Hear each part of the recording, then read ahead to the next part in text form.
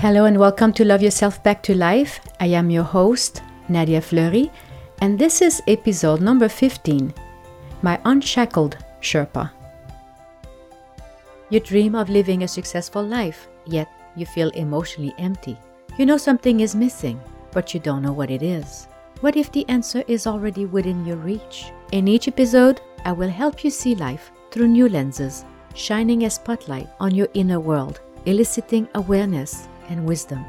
My mission is to release what's blocking the flow of your success, to awaken your full potential, and to love yourself back to life. As I mentioned in episode 13, I grew up in the country. In the early 80s, when I was about 14, many things happened all at once. My paternal grandfather passed away, and due to the economic recession mixed with emotional and financial stress, we lost our home. My parents legally separated, and my mom finished up on welfare with no place to stay. Not knowing where to go, my mom, with the help of my dad's brother, Uncle Paulo, bought my granddad's tiny 2-bedroom house in the village. We made the best with what we had. My 3 brothers slept in one bedroom. My sister and I shared the other bedroom. The living room got closed off and became my mom's bedroom. The kitchen became the gathering place. Let's just say we lived on top of each other. My Uncle Paulo was a very successful entrepreneur, and his wife, Aunt Giselle, was one of those loving, singing angels. It was so nice when I got the chance to visit them. It was a change from my mom's overstressed energy. Every time our aunt saw us, she had a way to make us feel loved and welcome. And when she talked to us, her voice was like a song. It's in my teen years that I consciously chose to model my aunt's loving and nurturing behaviors. From where I stood, my uncle and my aunt had it all, and I wanted to be like them. In seeing how they lived compared to us, I quickly learned the difference between the haves and the have-not. At home, when we wanted something that was considered non-essential, the discussion went straight into, "We have no money for this," or "This is not for us." I grew up with the notion that having money was for the others, not for us. There was this kind of division, with the wealthy on one side and the poor on the other. Crossing that line was not even an option. There was no judgment towards wealthy people. We simply assumed we'd never be part of that wealthy circle. I grew up well into my 30s thinking that way, until I came across one of Robert Kiyosaki's quote saying that poor people always say they have no money. Rich people, on the other hand, find ways to get more money. Of course, the bigger question was, how can I put more money in my wallet? In my early 40s, I saw a huge difference between my uncle and my dad. I saw my uncle and his family as healthy, loving entrepreneurs. My dad, on the other hand, has made so many poor choices in life, he had very little to offer. The main difference between these two men, it's how my uncle chose to listen to my aunt's wisdom. Another insight I've learned this from Napoleon Hills, however, many wealthy individuals will say the same. It's the importance of mentoring and masterminding with same-minded individuals. In April 2016, I got the opportunity to enroll in a mastermind program. I was pretty excited about joining such a group as I was facing so many challenges and needed counseled advice from successful people who understood what it takes to build a world-class brand. On my first mastermind meeting, I asked one of the leaders about my business concerns. He suggested that I connect with Aaron Young, who had more experience with setting up corporations since he owned several companies. Truthfully, I was terrified of connecting with this millionaire. My childhood mindset reminded me of that fine line between the one that have and the one that have not. At that time, I didn't know that my low self-worth was doing all the talking for me. I also did not know that I had a false belief that made me think that I'm only as valuable as the amount of money I have in the bank account. Knowing my bank account was in the minus, I didn't dare reaching out to Aaron. And to justify my lack of action, I've backed up my conscious mind with preconceived ideas such as, why would this successful businessman waste his time on me? A month after the mastermind event, I attended CEO Space. On the second night, I was invited to go to a private gathering in a suite. I was very anxious going there because I knew the room was going to be full of wealthy individuals. Pushing myself out of my comfort zone, I went anyway. I knew nobody. The next thing, I'm sitting on a bench designed to sit one, but because of the tight space, this fellow asked me if he could squeeze in. I did not know who he was, but he had a friendly face, so I thought, sure. On that spot, he introduced himself. Hi, I am Aaron Young. I smiled and I introduced myself too. I quickly explained I was given his name to talk to, and now that it looks like it's going to be the right opportunity to talk. Of course, I didn't tell him the truth that I was too embarrassed to connect with a wealthy man. However, regardless of how I felt a few weeks back, now that he was next to me, I got the chance to ask him the questions I had. He did his best in providing counsel advice. What I quickly realized is that Aaron wasn't at all what I expected. He didn't come across as a big shot guy. Quite the contrary, he was a down-to-earth, nice fellow. I learned that he and his wife were married for almost 30 years, and they have 5 children together. We got talking about life in general. At one point, I remember telling him how Hollywood movies likes to portray wealthy individuals as selfish people. My awareness grew that night because I witnessed, for the first time, how upper-class individuals interacted with one another and with me. Everyone was kind, generous, and had a genuine interest in wanting to help one another. The next day, Aaron spoke on stage.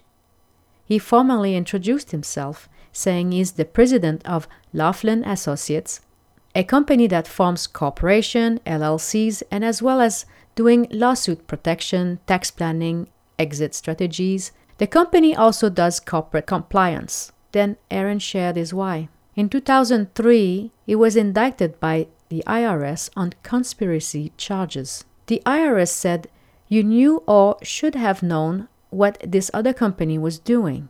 Aaron thought this judgment was so stupid, he went into battle. He spent about $2 million and $3.5 million fighting this knew or should have known thing, and in the end he ran out of money. The IRS has over 99.3% conviction rate. Aaron took the plea bargain and spent 14 months and 1 week in federal prison. Not for something he did, not for some tax he didn't pay, not for some problem in his company. There was no restitution, there was no fraud, there was no penalty. He just had to go to jail for something he should have known. Aaron's big why has been clear ever since. I cannot let other entrepreneurs not know critical things that they need to know to make sure their business is safe. The day after his presentation, I met him for breakfast, and he shared another of his stories. It was before being judged. This was near the end when it looked inevitable that he was going to go to jail. By that time, Aaron didn't know who he could trust. He said, "When you fight against the IRS, you do not know who works for you and who works for them." On one day, he met a Canadian lawyer to see if there would be any possible alternative. The fellow saw Aaron and took him aside. He could see that Aaron didn't look well at all. He told Aaron, "You feel like there's an iceberg trapped in your chest, don't you?" Aaron said yes. The fellow understood his pain and added that the pain is real, you know. But just know one thing, that the iceberg will melt one day. I don't know how Aaron knew I needed to hear that story. And I know that when Aaron shared it, his iceberg had already melted, but mine was still there. That night, I went and sat near a water fountain in the backyard of the hotel. I was reflecting on my past 6 months and all the learnings, as well as Aaron's story. Then I thought one of the reasons I'm not getting the results I'm seeking, it's because I'm denying it. Unconsciously, I kept hearing my mom's voice, being rich is not for us. I realized how I spent most of my life hiding and looking for excuses as to why I wasn't successful. However, this was the past. I congratulated myself on being at this hotel at that moment. It meant that I was willing to change and improve. I had made huge progress in getting to know people. All that said, though, the climb wasn't over. I was wondering how I could ever be successful with my business. It seemed the path I was on was leading me nowhere. When Aaron was facing his dark hour, he had his wife and children by his side to comfort him. He was also established in the business world and had a network of friends. I had no entrepreneur friends. I felt alone, which made sense as I chose to hide. A thought came, though, to me. No matter who you are, when you are faced with challenges, you cannot trade place with anyone. It doesn't matter if you have a room full of friends sympathizing with you or if you are alone. In the end, you have to face your challenges. On that thought, I closed my eyes and let the tears flow. It was all I could do in that instant. The unbeaten path I chose was getting more challenging than ever. Still with my eyes closed, I asked God for a better tomorrow. At that moment, I received splatters of cold water coming from the fountain. Teary-eyed, I looked up at the sky and said, yes, the iceberg is now melting.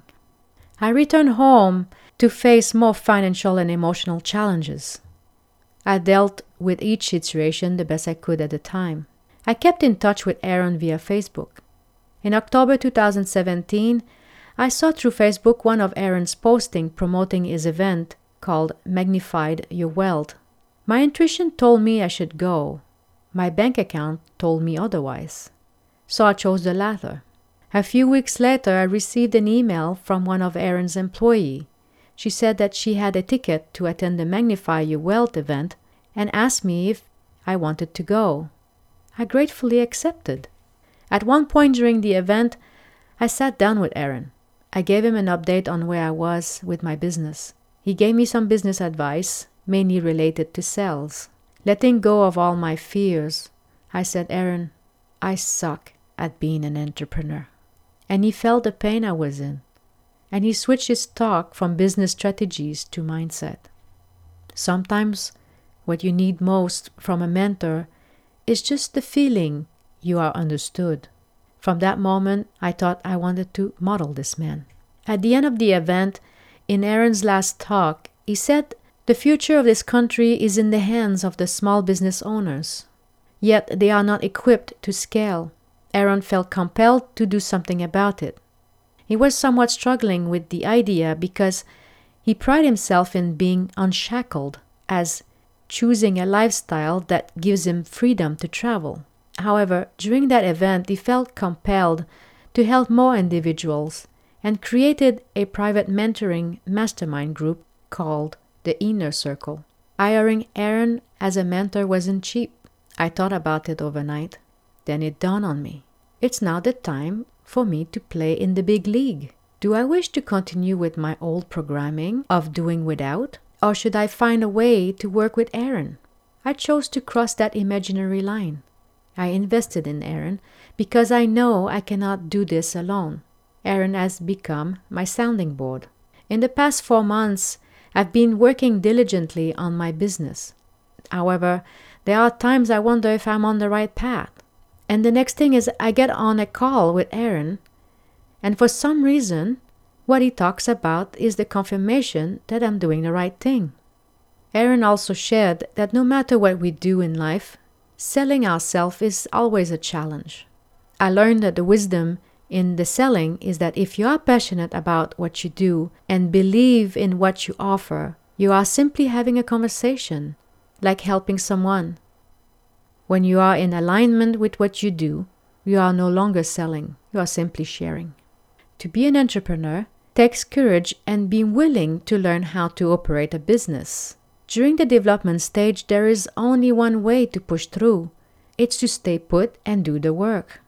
Just like an aspiring author needs to write his book before he can enjoy the reward. I have to stay inside and do my work. Staying focused is a constant challenge, and it requires discipline to do the work. There is no other way to get around it. In short, I'm glad I've invested in Aaron and his wisdom. It's a huge opportunity for me and my growth because he is my eyes while I cannot see, and he is my ears while I cannot hear. I found entrepreneurship is like a 1,000-piece puzzle, except there is no picture printed on the pieces and there is no box. The image of the puzzle comes with the power of your mind.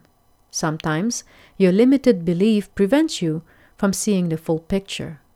That is when you need help from others who are a little further ahead, who can suggest a new approach. Once you have a clearer image, the next critical step is to take action. I was looking at one of Lady Gaga's video the other day. I was amazed at the art behind her work. It takes creative talent as well as strategic action to create a 4-minute video.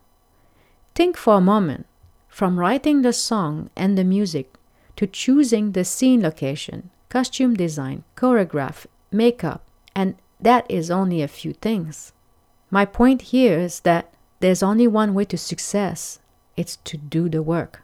However, there's one thing I know for sure. To be successful in business, you need a team. Nobody climbs Mount Everest alone. Aaron, I want to thank you for sharing all your knowledge and wisdom and having faith in me. You are simply my favorite unshackled Sherpa. If you enjoyed this podcast, please share it. If you have any questions or comments, you can always reach me at this email address, ask@nadiafleury.com.